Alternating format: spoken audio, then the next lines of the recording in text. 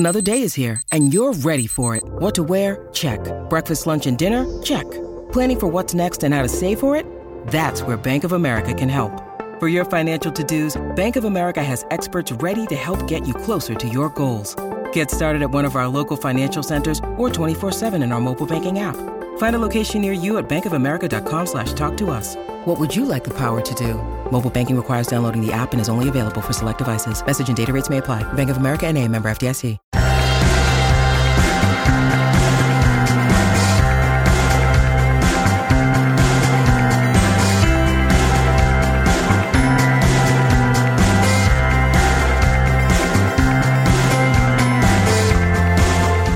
Hello and welcome back to another episode of Beyond the To-Do List. I'm your host, Eric Fisher, and this is the show where I talk to the people behind the productivity. This episode's great because I get to share with you a conversation that I got to have with Srinivas Rao of The Unmistakable Creative. He's got a brand new book out called An Audience of One, Reclaiming Creativity for Its Own Sake. And this is one of those ones where I saw that it was coming out and reached out because, one, the subject is exactly where I'm at personally, so I always want to bring you something that I'm interested in. But two, I knew you would like listening to this conversation because of the subject matter. In this conversation, we talk about the idea of having a shift in your thinking, your perspective, when you approach your creative work. That it's not for large-scale audience consumption, but it's for creating something that is of quality and creating a lifestyle of creativity, a creative practice that's fulfilling for you, yourself, that audience of one, first and foremost. But that if something were to come of that, which oftentimes is the case when someone is doing or approaching creativity or creative work from that perspective, great things can happen, and often do.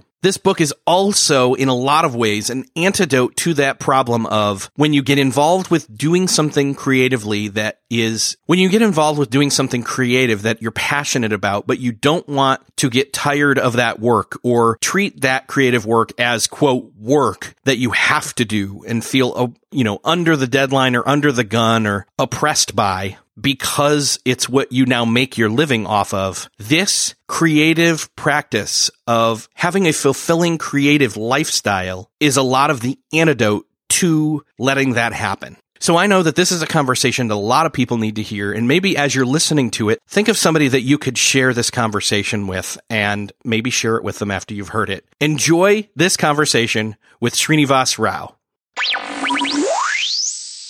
This week, I'm thrilled to bring back Srinivas Rao to the show. Welcome back, Srini. Thanks so much for having me back, Eric. It's always a pleasure to talk to you. I really enjoyed our last conversation, so it is cool to be here for round two. Yeah, so did I. And I think of all the people out there that I still have, confession, a little bit of envy of, it's you do an amazing show and you're doing something that I aspire to.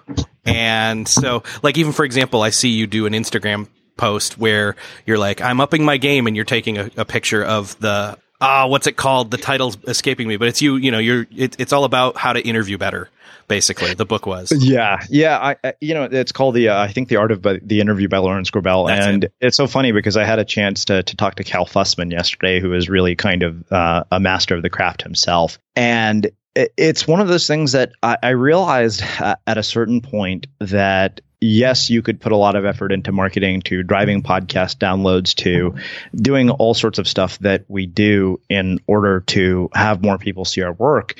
And I also realized that you could put that same effort into becoming really good at what you do. And as somebody who has grown probably much more slowly than the average person, despite the fact that I've had a much bigger head start than most people, I realized that I am more of a creator and less of a marketer, and that my true strength and my gifts lie in my ability to get better at this rather than becoming a better marketer. Now, I'm not saying that you should completely ignore promoting your work. I think that has to happen, and eventually it will be revealed for what it is. So let's say you have something go viral or something gets millions of downloads, but people feel that you've pulled a bait and switch on them because what they have experienced doesn't match up to the expectation. that you've set with them. So, we've had posts that go viral. We had this one piece titled 5 Things I Had to Give Up to Be Successful, which is, super clickbaity in terms of headlines. But my content strategist said, he's like, this is like the ultimate bait and switch, because he said it's a bait and switch in which they're expecting clickbait, and instead they get this like 3,000 word diatribe of every detail of the things you've had to give up. And it's interesting because we live in a world where we are more and more being conditioned to pay attention to things that don't require sustained attention and require short attention spans. And I think it's really funny because if you try to pitch an article to a major media outlet, for example, Business Insider, and I'll happily call them out, they're very particular about the fact that they want clickbait. I remember there was a piece that somebody wrote titled 30 Things I've Learned from 30 Years, very similar to my sort of annual birthday post. Mm-hmm. Mine was like probably the equivalent of a book. It could have been turned into a book. This person wrote 39 sentences, and they actually are 30 sentences, 1 sentence each, and they took that and posted it. And that's a commentary in my mind of what we've started to value as a consumers of media, but more important, when creators are at the point where that is the way they're driving people. I think that to value a short-term connection with a person who is in your audience as opposed to a long-term sort of sustained connection with somebody, it might work. It might drive advertisers. It might drive eyeballs. But the thing is that I'm not interested in having somebody pay attention to what I'm doing temporarily. I want them to be affected by my work for a very long time, ideally to stay with what I've built for a long time. Totally. And you're hinting at some of the So Good They Can't Ignore You stuff from Cal Newport, as well as some of the stuff that Ryan Holiday talked about in his latest Perennial Seller, which is basically stop figuring out how to get people to see your stuff and make better stuff that people that do see it can't help but share. Yeah, I think that we really don't place nearly enough emphasis on process, and we place so much emphasis on product and the external results of a product, which is it's hard not to have that be an important part of what you do. But we put a lot of effort on all the ancillary things that surround our creative work. And the funny thing is, if you look at people like Ryan Holiday and you look at people like Cal Newport, the results kind of speak for themselves. Yeah, it's funny because I was literally just talking to Cal an episode or 2 ago. I mean, I basically said to him, look, you don't use social to push your stuff. You just create great work and it becomes bestseller because of that. There, I think, is kind of where you're going in your new book, which is cool because, again, you're one of those people where I'm like, hey, I want to talk to them whenever they do their next thing, no matter what it is, because of the high quality and caliber of the work that you're doing, which is ironic because of what it is that you've next done. In fact, I had my own hardcover copy before you did. Yeah, that was really funny. I remember seeing that on Instagram. And I remember sending my editor an email. I said, how is it that people who are not me have this book and I don't?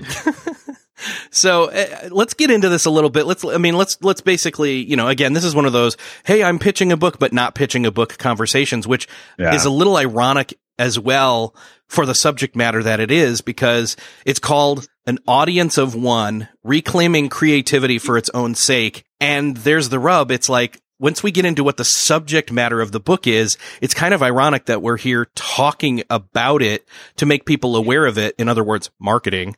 But it's kind of a necessary evil in some senses. But at the same time, like we just said, you create that great work for yourself, for that audience of one.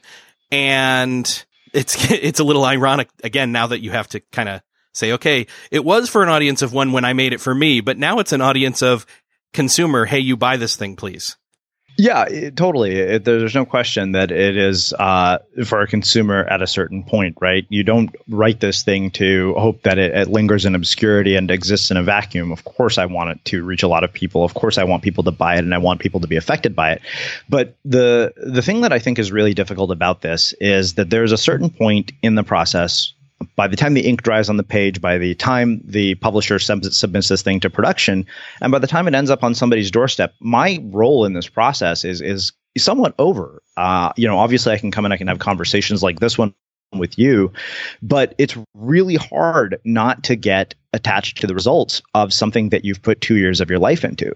I would be lying to you if I said that it doesn't matter to me at all how this book does. At the same time, in the process of writing the book, if I'm thinking about all of those things long before this book has ever come out, then I am doing myself and my audience a great disservice, because it would end up having a negative impact on the work, because you're putting energy and time and effort into something which you have no control over. And I think that we do that a lot. One of the things that is really interesting that I heard Ryan Holiday say, because we do these best of episodes every Friday where we take something from our archives. And in this case, what we've been doing for the sake of promoting the book is by airing interviews with people who appear in the book. But one of the things that really struck me about what Ryan said is that he actually never talks about a book until it's finished. And that really kind of blew my mind, because that means that everything that Ryan does is basically focused on producing the best product that he can produce. And that means that your focus is on the process, not the results that may or may not come. And for him in particular, it's interesting because he's written books that always have a long tail. His second book, Obstacle is the Way, it wasn't successful until 2 or 3 years after it came out. A lot of people don't know that. It was 200,000-300,000 copies after that.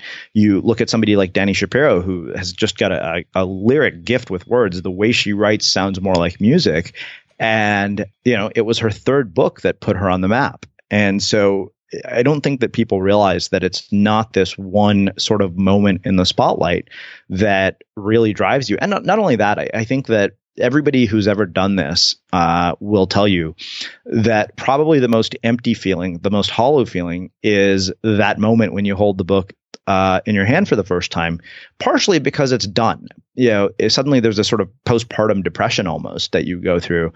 But it's not the work itself, but what the work represents that is so much more meaningful to somebody who gets to do it. When you hold this thing in your hands, it's not, hey, wow, what a beautiful book cover, or how cool is it that there's a penguin on the spine, but rather, wow, this represents, countless hours sitting in a room, overcoming resistance and having these days of inspiration and days in which you're seeking to figure out how to get to whatever it is that you're wanting to say. And that is the biggest part of the process. And if you don't enjoy that, and if all you're willing to do is endure that in order for the moment in the spotlight, you do yourself a great disservice, because the moment in the spotlight, the moment in which I get to talk to you about this, is one really small fraction of this entire process. Often will ask me, what are you going to do the day the book comes out? Somebody asked me that on the day my last book came out. And I said, well, I'm going to go to the place that I surf, and I'm going to get in the water and I'm going to surf, and I'm going to wake up and I'm going to write 1,000 words, because that's what I do every morning. This isn't about just one book. It isn't about one blog post. I think that ultimately it has to be about a love for the work, because if you don't love the work, it's so hard. It's not an easy thing to do, to build a creative career, a career in the arts. I think Jeff Goins did a wonderful job dispelling the myth of the starving artist and the fact that you can, in fact, make a living doing your creative work. But that doesn't absolve you from the fact that you, one, have to work really hard. Two, you have to endure the uncertainty. And three, the challenge is that you really don't know how your work is going to be received, and you can't do your work in constant need of validation from an audience. Often, as a creator, we get a little bit hesitant, or, different words like that. Fill in the word for you that, oh no, if I continue to do this creative work and have the pressure of it being my thing that I gain my income from, that at some point the work is going to turn sour, or I will turn sour on the work, I should say, because of that pressure on the work. And your book is, in fact, for me, pretty much the antidote to that. It's all about flipping it into a different perspective of doing the creative work for yourself first, and then how you go about ordering that new lifestyle, that new perspective where you're creating for yourself, and then you move forward. And, oh yeah, because you're doing it for an audience of one. And that's not to say that you wouldn't have like friends or trusted allies critique it every once in a while, and we can go there later. But yeah. Really, you're not creating for a mass audience. You're creating for the sake of the quality work first. If something happens to come along and be worthy of sharing, great. But what's hard for people is this seems like a contradiction to productivity. It seems like creating in private is a poor use of your time, because you should be creating mass quantities consistently for someone else to see it, so that it has at least one use or multiple uses for like a podcast, a book, a blog post, etc. And that's not the right approach. Yeah, I think the really interesting thing about this is that if you look at the research, and this has been done by other people, and I want to give them credit. So Adam Grant, in his book, Originals, actually talked about this. He said, if you look consistently across people who produce high quality creative work, the one common pattern is that they produce a high volume of creative work. James Clear actually said this, he summarized it beautifully, so much so that I actually turned that little nugget into an article for Fast Company, where he said, professionals create on a schedule, amateurs create when they feel like it.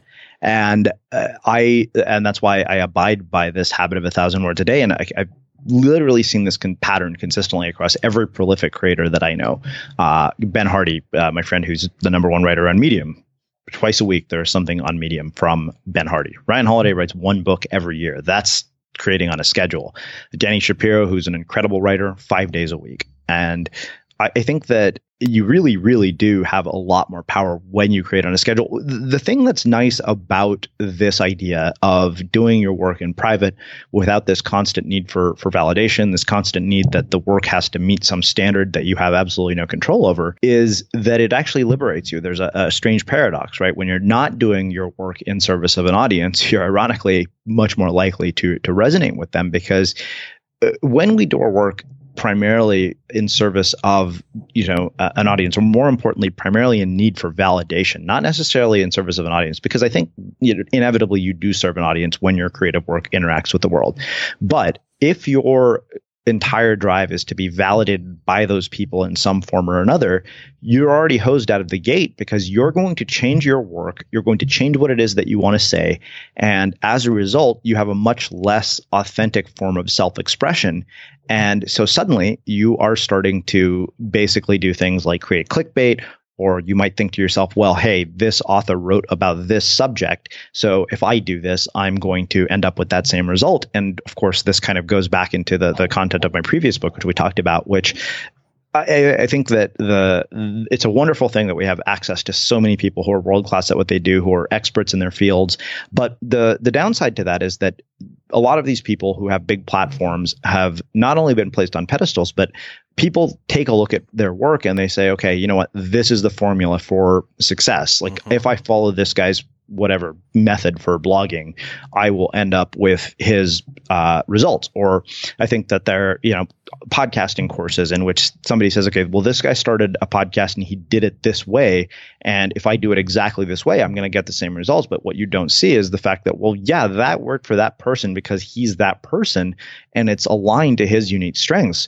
So when people don't do that, what you end up having is effectively what is an echo chamber. And so you end up losing a lot of authenticity because of that. And I think that the work actually suffers. And I think the thing that has always been a real driver of how I do what I do at Unmistakable Creative is that I've never been interested in following tactics. I choose guests based on what it is that I'm genuinely curious about. I think that part of the reason that we have such a diverse guest roster is the fact that I've never limited myself to, oh, well, if I interview this famous person and they'll lead to a lot of downloads. Truth be told, our most popular guests are the people that most people have never heard of. And I've said no to some really well-known people who everybody who's listening to this probably have heard of.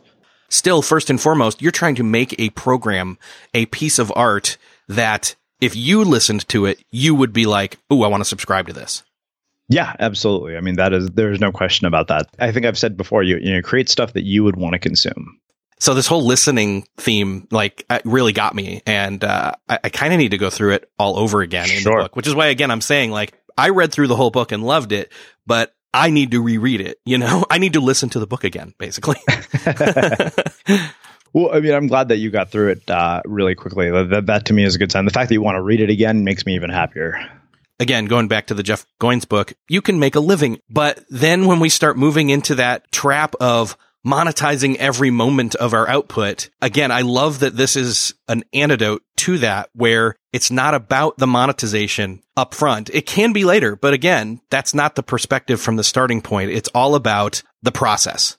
Yeah, and I think that throughout history, this turns out to be true. Now, it's interesting to talk about monetization and the ability to be successful with your creative work, because I think that what people often think is that, oh, if I'm successful with my creative work, I'm going to get to have this moment in the spotlight. I'm going to get to be on some list, or I'm going to get to be on a podcast that is listened to by thousands of people. The thing that I realized, and it's taken me 10 years to come to this realization, is that when you're successful with your creative work, what you really get from that is the opportunity to keep doing that work. That to me is the ultimate reward.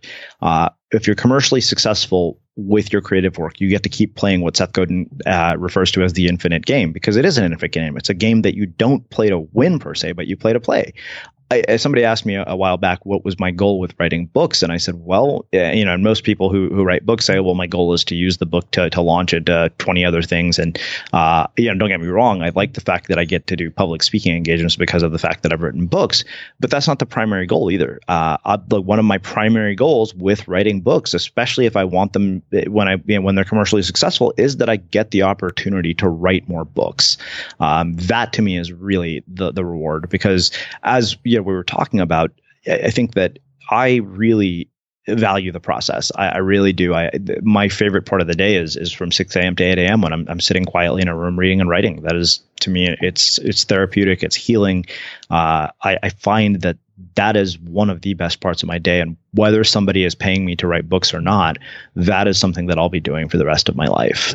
Yeah, that goes back to that whole, it's a phrase that's been kicked around a lot, especially when, you get caught up in the entrepreneurial echo chamber where it's find something that you'd be willing to do for free and then figure out a way for people to pay you for it. Or something along those lines. And that's fine, but it still feels like there's that tacked on piece of find a way for people to pay you for doing it. When I think that again gets misconstrued into figure out a way to sell thousands and thousands and thousands of copies of it instead of being content to even just be a blue collar author or podcaster in the sense that there are levels, which again, that's a whole other thing.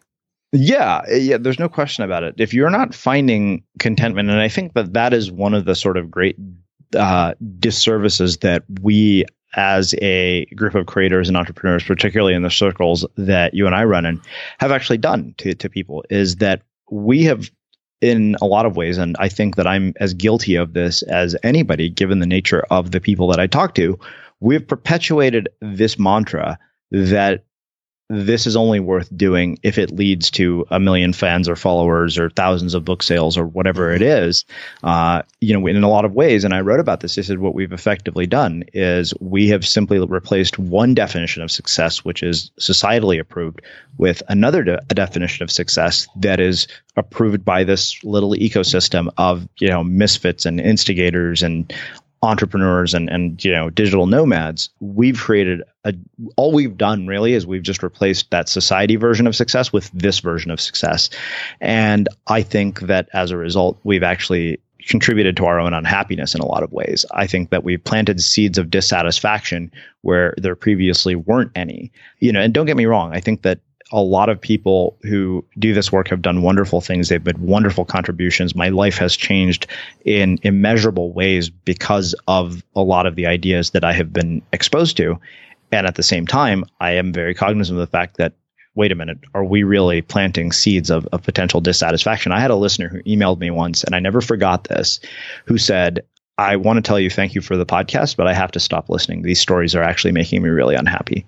And he told me why. He said, because when I listen to these people who are incredible and amazing, what happens is my tendency to compare is triggered, and I actually feel worse about my life. And the funny thing is that I think that, and you could probably relate to this as an interviewer, when that becomes the filter through which you see the world, and that becomes your reference group by which you judge success, that really is a skewed perspective. One of my mentors told me, he said, it's got to be hard. He said, because you suddenly have gone from my version of success is no longer, hey, I got a college degree from a fantastic university. I got a graduate degree. Now success is basically measured through the lens of the people that you interview, and they're outliers. So you're basing your entire reality on a group of outliers, and that becomes the expectation. And of course, when you have expectations, those real expectations really, as Seth Godin said, are the killer of joy. Well, when it comes down to it, what is your measure of success? I mean, I know you want this book to sell, but really, what's the more important or most important piece here for you? Well, I think the there are two things I think that really matter to me. One is that I have created something that I'm proud of and would happily sign with pride and put my signature on. I think that's a big one. The other thing that is really important to me is that I've created work that has emotional resonance, that it affects people emotionally in some way. Mainly because I think that if you can affect somebody emotionally, you can drive them to action. Whereas if all you do is give somebody information, that's a very different approach to how you tell stories. So the funny thing is that if you were to try to say, okay, these are the tactical pieces of advice from an unmistakable creative interview, and you ask 10 people what they were, you'd get 10 very different responses from people. And that's by design, because I want to give people a compass, not a map. I want them to get to destinations they've never been to before, not just to get to destinations that other people have arrived at. And so the nature of what we do is we tell stories that are emotionally resonant, that lead to outcomes that you can't necessarily mold or predict. So I'll give you some examples.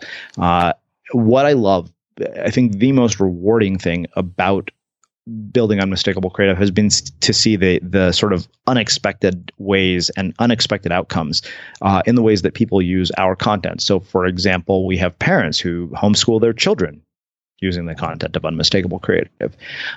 We have professors who assign interviews as part of their curriculum. We have therapists who counsel their patients using content from Unmistakable Creative. We have coaches who share it as part of their own coaching practice. And that to me is really rewarding, because you can't, those are the kinds of things where you have a sort of immeasurable ROI. It's what I call the infinite value of things that can't be measured. So that's the, high level. That's the current level of, hey, this thing that you took a long time on and, you held in your hand and you're like, it represents a lot of different things.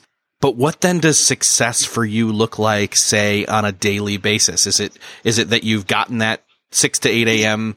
time slot in, or is it a great wave that you've ridden, or, how does that look like? Because again, that's really what going back to that audience of one looks like in terms of, rhythms and rituals and routines and totally true success, Yeah, I think that you've hit the nail on the head with some of it. Absolutely. If I've honored the commitment that I've made to write 1,000 words, I've checked off one of the boxes of what success looks like. Absolutely, without a doubt. If I have a good surf day, that checks off a box. If I get to spend a day on a mountain, if I get to spend time with close friends, all of those things actually have a big impact in terms of the boxes they check off for success. I think that you really do have to come up with your own definition. I was thinking about this the other day. We arbitrarily assign numbers to the things that we want to accomplish, particularly when it comes to a goal like income. And I'd never actually done this. I never thought about, okay, what are the things that I want to spend money on, and how much do I need for all of those things? And I've been meaning to do this. This is an exercise that I'm going to go and do probably within the next day or two, is literally make a list of the things that I definitely know I want to spend money on. For example, I know that I want to spend money on travel. I know that I want to always have a season pass for a ski resort because of the fact that I snowboard. And so once you have a sense for, okay, what is this going to cost me? I think that answers a lot of questions as to what your priorities should be. And priorities are another thing we can talk about. I think that it was so interesting. I heard this interview with Laura Vanderkam the other day where she was saying that, the things that you say you don't have time for are really just not a priority. You think about it this way. You have friendships, right? And the people who are close to their friends, they don't say that they don't have time for a conversation, but the people who you hear from once in 6 months, you're kind of thinking to yourself, well, okay, if all you have is once in 6 or 7 months to be able to talk to me, that tells me that it's not a matter of time. It's a matter of the fact that this friendship is not a priority.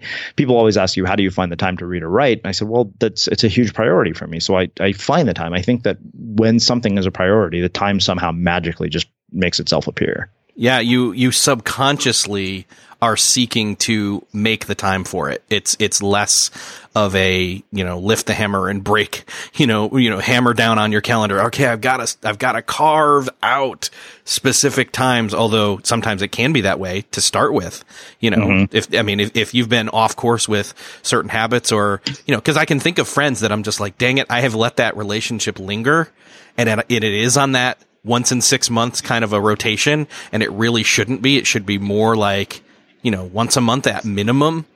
Mm-hmm. It's going to take me intentionally breaking the old ways down and then putting things in place so that even my relationships get into kind of a flow state, right? Yeah, no doubt. I mean, there's no question about it. It's, I think that when you make those things a priority, it's very clear. I think what your priorities are is based on how you spend your time.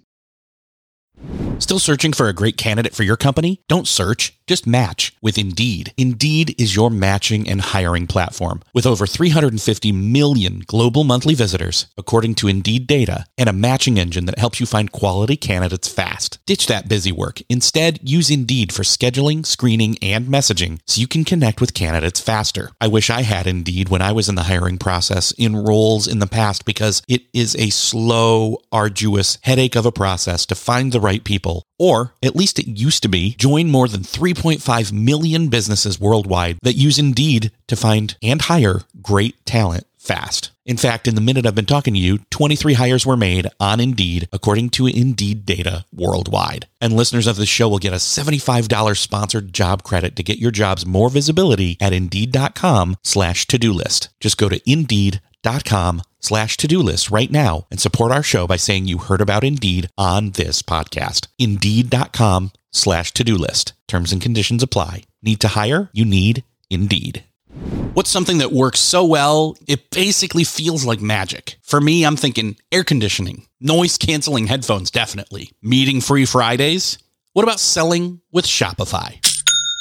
Shopify is the global commerce platform that helps you sell at every stage of your business. From the launch your own shop stage to the first real store stage, you don't have to just sell your own stuff anymore. With Shopify Collective, you can curate products to sell from brands you love and give your customers more variety and your business more sales. Shopify is your no excuses business partner. Sell without needing to code or design. Just bring your best ideas and Shopify will help you open up shop. Shopify also helps you turn browsers into buyers with the internet's best converting checkout, 36% better on average compared to other leading commerce platforms, and sell more with less effort thanks to Shopify Magic, your AI-powered all-star. Sign up for a $1 per month trial period at shopify.com/beyond. Again, go to shopify.com/beyond now to grow your business no matter what stage you're in. Shopify.com/beyond.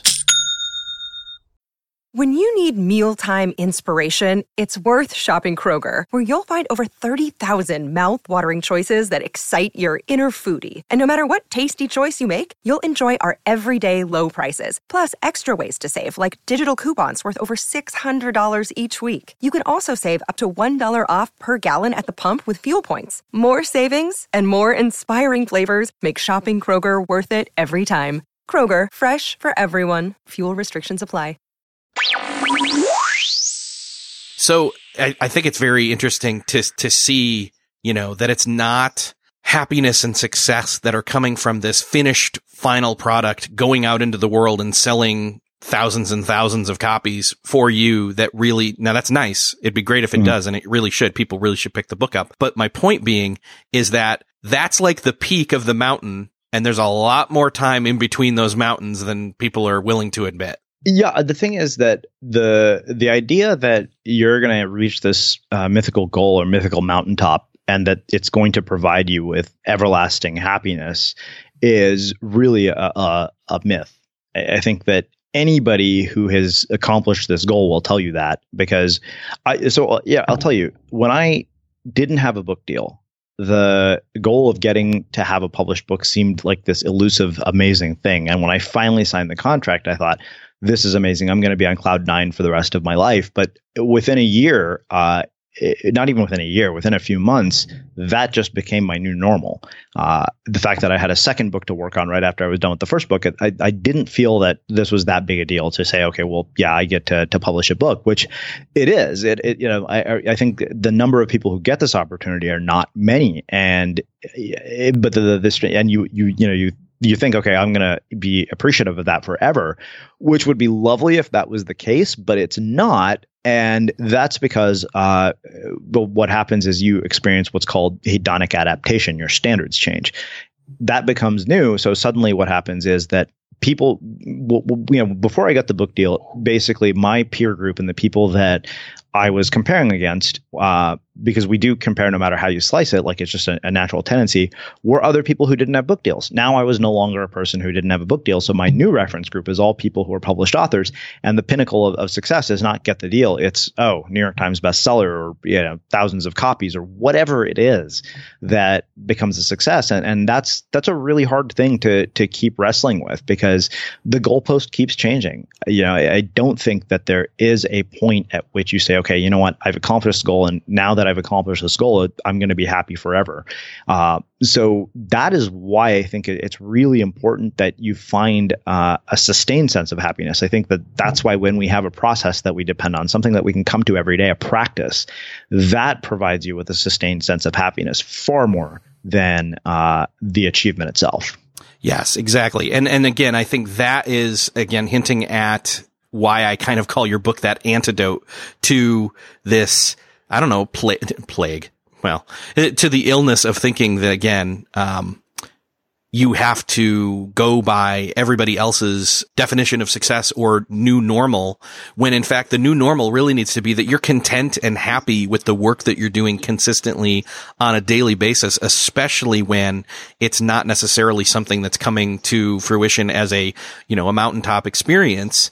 And again, this is where I think a lot of people need to hit pause and say, you know what? I need to cultivate a creative lifestyle or habit or whatever you want to call it for my own life that does not predicate on being dictated by outside sources. Yeah, absolutely. I think that to me is the key to unlock a lot of things, right? Because you get to create in volume, you get to find joy in what you do. And inevitably, as a result, the paradox, this is the ultimate paradox, I said, of creative work, is that what you create for an audience of one is much more likely to reach an audience of millions. It challenges every bit of conventional wisdom that we have about this process. But if you look throughout history, if you look at commercially successful projects on the internet, from Humans of New York to Brain Pickings to Post Secret. I just had a chance to chat with Frank Warren, the creator of Post Secret. All of these projects started out because somebody had a creative impulse that they decided to express, to explore, not because they thought that it would lead to riches and fame and to audience members. And ironically, those are some of the most successful creative projects on the internet, as opposed to the ones where the intent right from the start was to become commercially successful. And it's interesting because this isn't just isolated to the internet. You look, we talk about this in the book a little bit, but if you look at sort of iconic creators in history, they all shared this mindset in common. David Bowie, for example, there's a quote where he said, I didn't strive for success. I strived to do something that was artistically relevant. Oprah, of all people, reaches literally millions, probably hundreds of millions of people with her work. And there was a time when Oprah was not doing as well in the ratings as, say, Donahue or any of those shows that basically, for lack of something less crude, are just giant piles of crap in which they showcase the worst of society and just problems that really honestly are sensationalist and awful. And she decided to elevate herself out of that. And the result of that, of course, was that she ended up being far more successful. In the short term, yes, she sacrificed ratings. The results kind of speak for themselves. I love it that Oprah didn't stoop to the level of basically becoming the BuzzFeed of daytime talk shows. Yeah. That's absolutely true. And there is plenty of opportunity to do that. There are podcasts that are in the top 100 in iTunes that probably fall into that category, which is fine if that's what you want to create and that's the group of people that you want to cater to. I was never interested in catering to the lowest common denominator. I think a lot of people out there are like, okay, how do I start to walk down this path of creating a creative perspective that is all about creating for an audience of one, creating for myself, doing my best creative work, not for eventual monetary gain, but because I can be happy with just the creating right now. And if something, comes out of that, great, but that's not my ulterior motive. How do you guide people down those first few steps if that's where they're at right now? Yeah, so I think this actually makes a perfect segue into getting into the tactical aspects of the book, because a lot of books of this nature, I think, do a great job of inspiring people, but they also don't give people actionable steps to implement. And I think we've done a pretty good job of that, just given the nature of my work at Unmistakable Creative, blending principles from social science and behavioral science and psychology to talk about how you do this. And more than anything, what it comes down to is habit formation and treating this as a creative practice. So I actually recently wrote a piece about this on Medium titled the 5 Essential Ingredients to a Lifelong Creative Practice. So the thing is, if it's a practice, that means it's something that you do consistently. Every practice is driven by rituals. It's driven by routines. So in the case of my practice, it's writing. So we'll use that as the example, but this could be applied to any example. A practice needs a time when you're going to do it. For me, that's 6 a.m. to 8 a.m. every day. It's the first thing I do when I wake up in the morning. It's more important to me than everything else. And so that's why I've made it the number one priority of my day. Nothing else starts until I've done that. I don't check email. I don't go on Facebook. I don't use my phone. I don't do any of that until I've gotten done with this one thing. It has a specific place. So for me, that's in my bedroom where my desk is. And so if you have a specific place, that's great. The reason that the specific place is important is because of the fact that when you keep showing up day after day at the same time in the same place, what will happen is that the environment that you're in and your behavior in that environment will eventually get linked. So for example, I know that when I sit down at this desk at 6 a.m. and I've finished my meditation and I have a cup of coffee, it's time to write. My brain knows that. There's no question. So the environment and the behavior are inevitably linked. And then you have to decide what is the habit going to be. In my case, it's writing. In somebody else's case, it could be I'm going to go out and I'm going to take pictures for an hour every day, or I'm going to go into my studio and I'm going to paint for an hour. It doesn't really matter. So you have the habit, you have the time, you have the place. And then I think the thing is that you also want to find a way to measure it. And the reason I say you want to find a way to measure it is because visible progress is a really big motivator. Now, measure it doesn't mean, how many people are giving me likes on Instagram or how many people are reading this, but measure it in a way that you can control. So for example, I use 1,000 words. So I know for a fact that, okay, if I did this, it was a success. And the other reason that measuring it with something like that's clear is that, when you do that, because of the fact that it's clear, there's no question as to whether you've hit the goal or not. And because it's so clear, it amplifies it basically increases the possibility of you getting into a flow state, because clear goals are one of the triggers for flow. And then I think that really it's about coming back every day. It's about showing up and saying, okay, I'm going to do this thing and I'm going to, because this is important. So that really has to do with, kickstarting it. That's more than anything, I think if nobody took anything else away from this other than this one first kind of starting tactic, which is by no means something that's easy. This is, how long did it you probably wrestled with this. You still wrestle with this occasionally, I'm sure. Yeah, I do, man. Like, look, that's life. I wish I could tell you that I wake up every day and I'm totally inspired and everything goes so perfect, which would be nonsense. I have had days. I have days that I miss. I have days when I don't hit the word count. I have days that get derailed by something in my personal life. It's not an easy thing to do. I'm not saying that, you do this and just magic happens. It's work. It really is. And so that's why one of the things I recommend people do is they start small, rather than trying to make these grand gestures and sweeping changes or massive changes. You start small. So for example, I tell people to start with the smallest possible thing they can do. If you, for example, want to develop a daily writing habit, don't even commit to writing every day. Commit to opening up your notebook every day. Because if you do that, once you've done that for enough days in a row, what will happen is your brain will say, well, now I'm sitting down to do this. I might as well just write. Set up one trigger and then you add on. It's okay. Trigger 1, trigger 2, and so on. Exactly. Yeah, exactly. That's good. That's good. I would guess that, you're probably at about a 90+% rate where you miss, but you show back up. In other words, that's the key. Yeah, totally. Even with the Calm meditation app, sometimes, I remember looking at it, I was like, I was in Jamaica for a wedding and, we're getting drunk the night before. So I wasn't really thinking about meditating when I woke up in the morning, and I missed 2 days and I broke my streak. But I think the funny thing is, James Clear said this as well. He said, there's no evidence that shows that if you miss a single day, it will impact your ability to maintain a habit long term. I mean, that's all well and good. The whole idea of fixing and starting and creating habits. I mean, this is common knowledge. Lots of people talk about this, but I think the big difference here is it's not creating a habit for now. It's kind of creating a habit to then build upon to create a lifestyle from. And there's a big difference there. Yeah, I think what I'm talking about is living a creative life, not being creative in just a moment in time, not being creative when it's required, but being creative always. Because if you're expressing your creativity on a regular basis as a habit, it's going to be much more easy to express your creativity when it has to be done on demand. Again, when you're being paid to do this, you don't have a choice but to show up. And there are bad days, especially because you literally are starting with a blank Google Doc. And literally every time we've done this, I remember I sit down, we go through the outline, and then the day starts when I have to actually start writing the book. And that's one of the most nerve-wracking days because there's literally nothing on the page. There's another level to this, I think, especially when it comes to that overwhelm of having nothing on the page, is we're kind of forced to sit there and figure out now, not only do I feel like I maybe have to come up with something, but even more so, it's kind of because we're scared to sit and listen to ourselves, as you put it in the book. We have this current of internal struggles that are going on, and we're kind of, to sit there and discover our own truth as it is.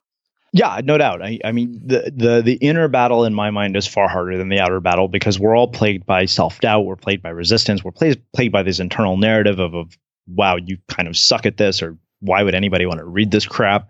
I don't think that anybody who does this, even people who have succeeded in some capacity, get over that. So every day I face that. I think about it all the time. And the funny thing is that you think about critics, and the funny thing is I had another book that was a self-published book that became a Wall Street Journal bestseller. That's something like 300 5-star reviews on Amazon. Do you know that the only review that I can quote by memory is this 1 2-star review from this woman who said, "I hope this guy is a better surfer than he is a writer." And after that, I stopped reading book reviews. But the fact is that that's the review that I'll never forget. It's the review that I remember in vivid detail. So I don't think that just because you've overcome that barrier of being vetted by a publisher or being picked by a gatekeeper, that you're immune to any of the stuff that everybody else feels. I think we all feel it. I think that I would be lying to you if I didn't have moments of doubt. Believe it or not, I'm far more confident as an interviewer than I am as a writer. And it's funny because my friend Nikki was telling me, she said, your books are so easy to read. She's like, you're a talented writer. And I was amused by that because I didn't entirely agree with her. In fact, the funny reason one of the big things that caused me to start the podcast was the fact that one of my actual interviewers actually said, he's like, you're kind of an average writer, but he said, you're a really exceptional interviewer. And so he was actually my first business partner on the podcast. And it's weird. Writing is one of those things I do for myself. And if the audience happens to benefit, that's just a convenient fringe benefit. And I think I've gotten better as a result, but I don't think that I possess. So I'll say this. If you look at certain writers and you read their work, people like my friend Amber Ray, or people like Sarah Peck, or people like Dani Shapiro, who I've referenced throughout this conversation, they have a almost poetic gift in that when they craft a sentence, when they write something, it is very lyrical. It almost sounds like music to listen to their sentences. There's a rhythm to the way that they write that draws a reader in. And none of them are immune to critics either. I remember Amber sharing one of her first pieces of criticism about the book and the fact that her book was empty. But I think that they have something in that sense that I don't feel that I have. I feel that what my work has largely been the result of an ongoing practice. Like the joke I have about my writing practice is I rarely write anything worth reading. I just write a lot. And some of it happens to be worth reading. See, and I'm coming from the place where I see you write stuff, whether it's either, on Medium or as I've come to kind of think of them, your Facebook posts are like mini blog posts. And I really think they're great writing.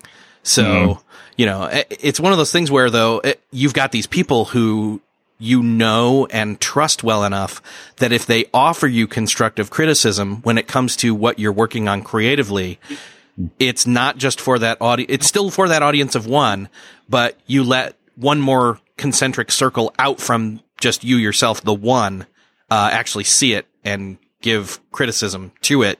And you trust them to not crush you. Yeah, absolutely. And it's an important part of creativity because here's the thing. right, is that you definitely need critics because you don't want to create in a vacuum. When you're not willing to listen to feedback, that's your ego at work. I have a writing coach named Robin that I work with, and Robin, doesn't sugarcoat her feedback. When we work together on this book, I mean, her name is on the cover of this book for good reason. She's an incredible collaborator. But I remember the first month or two of working with her was really hard because her feedback was sometimes harsh. It was, this makes absolutely no sense. This is nonsense. It took me a while to stop taking her feedback personally, but I realized that her giving me that feedback was her doing the job that I hired her to do, which was to be tough on me, to push me to write the best book that I could write, because you need that. And so I think that when it comes to feedback, we have to be selective about who we choose to get it from. So, am I going to take feedback from the woman who wrote the 2-star review? No. Am I going to take the feedback of Robin, who will call me on when I try to mail it in? Yes, absolutely, because she's being paid a lot of money to make sure that I write the best possible book that I can. So my job is to listen to her, even if I feel offended by what she says, or even if I don't agree.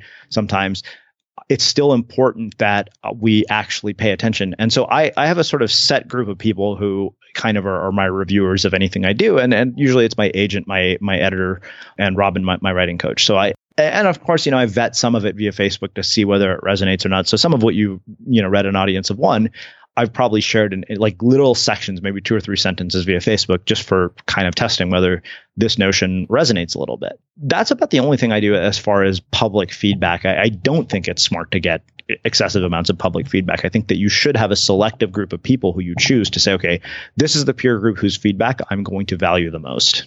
It's funny because when you were talking about ego for a second there, it almost hit me that, and I'm going to test out this theory, and that's all it is, but it's almost like there's 2 ends of a spectrum where you land in ego land, where one is I create this stuff that's so good, it's for everybody. It's for mass consumption, and it's going to be amazing. And you care so much about the audience, which is what this book is not about. And then the other end of the spectrum is this, I create for only me, but you take it internal so much that it's, I don't let anyone see it at all, and my vision is the best perfect possible vision there is for this work, and then after it's done, I'll put it out there, and really it's that middle ground of the audience of one, and then a couple more that are trusted. Yeah, exactly. Yeah, you kind of hit the nail on the head. Kill the ego on both sides of the spectrum, have a little humbleness, and accept some trusted criticism and feedback. And again, that's something that, again, do very selectively, strategically. And honestly, that's going to be born out of relationships. Exactly. So, and a community and even a team. So, yeah, man, this is one of those things where I could continue to talk about this. And by the way, like you had said, like it's some books, they do the whole thing where they spend most of their time inspiring you, and then there's very little practical. This book, actually, I feel like it's almost more practical through and through, percentage-wise, than it is inspirational about it. Like, you make the case, like we've done here, very clearly and very succinctly right up front, and then unpack it over and over again as you add practical tips about how you switch over to creating this fulfilling, lifelong creative practice, whether it bears, quote, monetization roots or fruits or not. Yeah, absolutely. I mean, it's just that whole, Bhagavad Gita, the saying, you're entitled, you're not entitled to the fruits of your labor, but you're entitled to your labor. This is the kind of thing that where people who are, who want to have a deeper productivity to their lives, especially when it comes to creative output, which again, I think most people really are hungering to have in their lives. They just won't accept that it's possible or dare to go there. Again, like the guy that who said he had to stop listening to your show.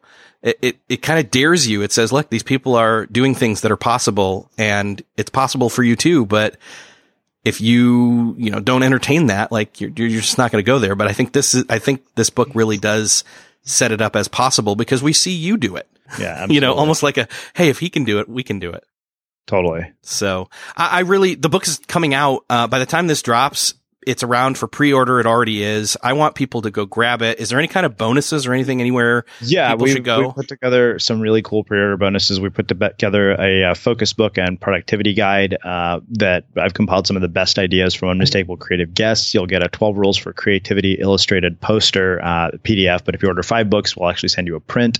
But yeah, tons of other stuff. Cool. Where should we send people? I mean, I know everybody's like anywhere books are sold, but yeah, pretty much. I mean, Amazon is one of the first places that probably comes to mind. And then the other thing I would say is the other place is unmistakablecreative.com/audience is where you can find more about the book and then the pre-order bonuses and everything else that we put together. Awesome. And I'll link everything up in the show notes so that people can find that as well as some of the books that we talked about in this conversation too. So, Srini, and as well as I'll link to your show because again, I shouldn't be naive and think that everybody's heard of your show. They really need to go listen to it. Like it amazes me. Like again, podcasts are one of those things where it's like people have listened to one and then they don't know about other ones. And, discovery in that realm is kind of still hit or miss, but I'll link up to that as well. Everybody should be listening to your show too. So awesome. Thanks for being here. This has been fun. I mean, I can't wait till at some point we can hang out in person again, but until then, digital's always nice. Yeah, absolutely. Well, thank you so much for having me and really appreciate it. So there's a number of takeaways from this episode, but I'm curious most as to what yours is. And you can go to the show notes for this episode at beyondthetodolist.com/234. There you'll find the comments section beneath the show notes, and you can leave a comment as to what your biggest takeaway was. But I really think the biggest takeaway for me is I need to solidify more of the pieces of my creative practice, specifically with getting into the flow state more, as well as creating collaboratively, because that's always a strength for me. I like to talk things out with people and work a little bit harder on things, pushing them beyond where I can take them just by myself. That's actually one of the things that I learned on a weekend where I went out of town with a couple guy friends and we sat down and we did a bunch of different work walking around town and coming up with brainstorming ideas, solidifying plans for different things. It was great. That would not be as big of an output for me, myself alone, but because I had collaborative creative effort put in there, it was a much more fruitful experience. And that's just one aspect of the creative lifestyle. I hope that you can see how I keep saying, like, this book is the antidote to some of the things that we've probably believed were true, but are wrong. Like that eventually the work that you do is going to be something that you hate doing, or that it has to make it big or it's not worth doing, among many other things. So again, go to the show notes over at beyondthetodolist.com/234. Let me know what your biggest takeaway was. While you're there, again, think of that person that you know needs to hear this conversation and check out this book and Unmistakable Creative, the podcast, and share this with them. Share this episode with them. And thank you for listening. I hope that you enjoyed this conversation, and subscribe if you have not yet before. And with that, I will see you next episode.